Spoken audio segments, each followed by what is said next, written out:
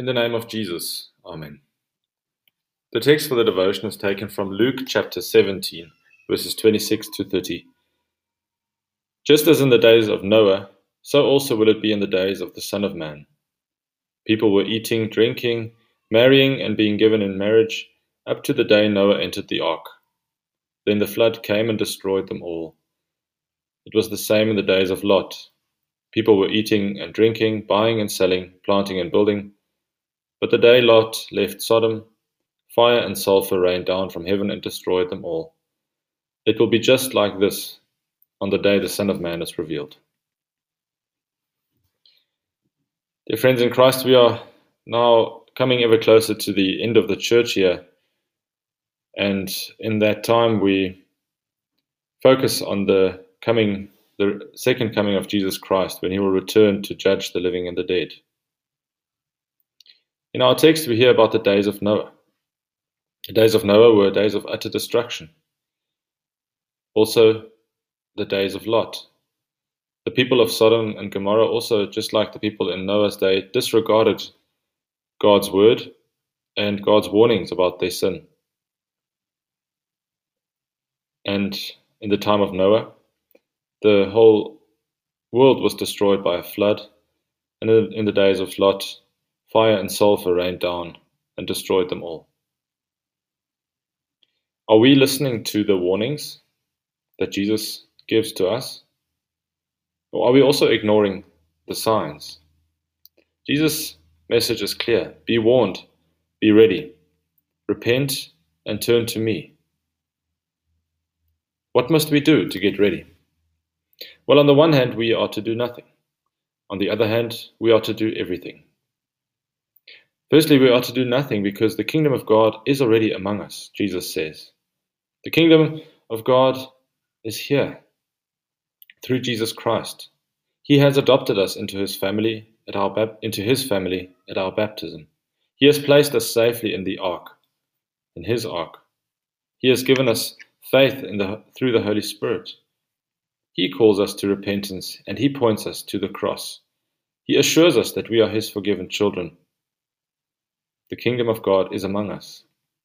And so when that day comes, we have nothing to fear, because our judgment day has already taken place. On the cross, God poured out on Jesus all the fury of hell. The fire and the sulfur, it all rained down, not on us, though we deserved it, but on Christ. Our judgment day is over.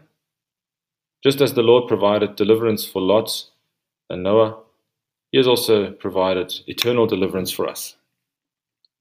And because of this, because Jesus has done everything for us, we can also do everything to prepare for that day. We can do everything because the kingdom of God is among us.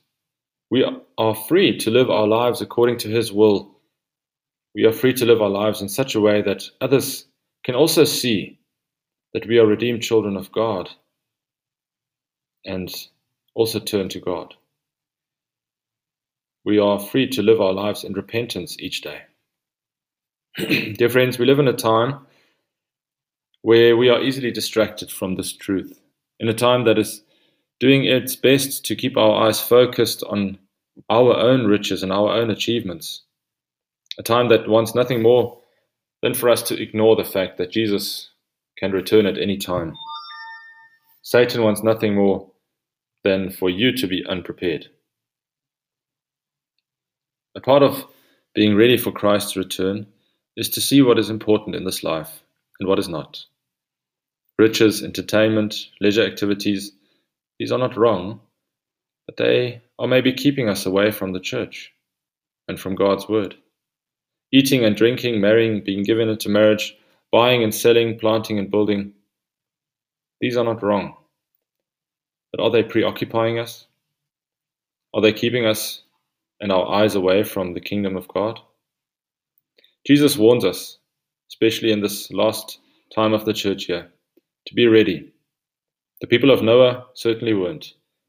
The people of Sodom and Gomorrah also were not. The people of our time probably are also not. Are you ready? Yes, you are. Only because you know the one who is coming, namely Jesus Christ. Let us pray. The day is surely drawing near when Jesus, God's anointed, in all his power shall appear as judge whom God appointed. Then fright shall banish then banish idle mirth, and flames on flames shall ravage earth, as Scripture long has warned us. My Saviour paid the debt I owe, and for my sin was smitten. Within the book of life I know my name has now been written. I will not doubt, for I am free, and Satan cannot threaten me. There is no condemnation. Amen.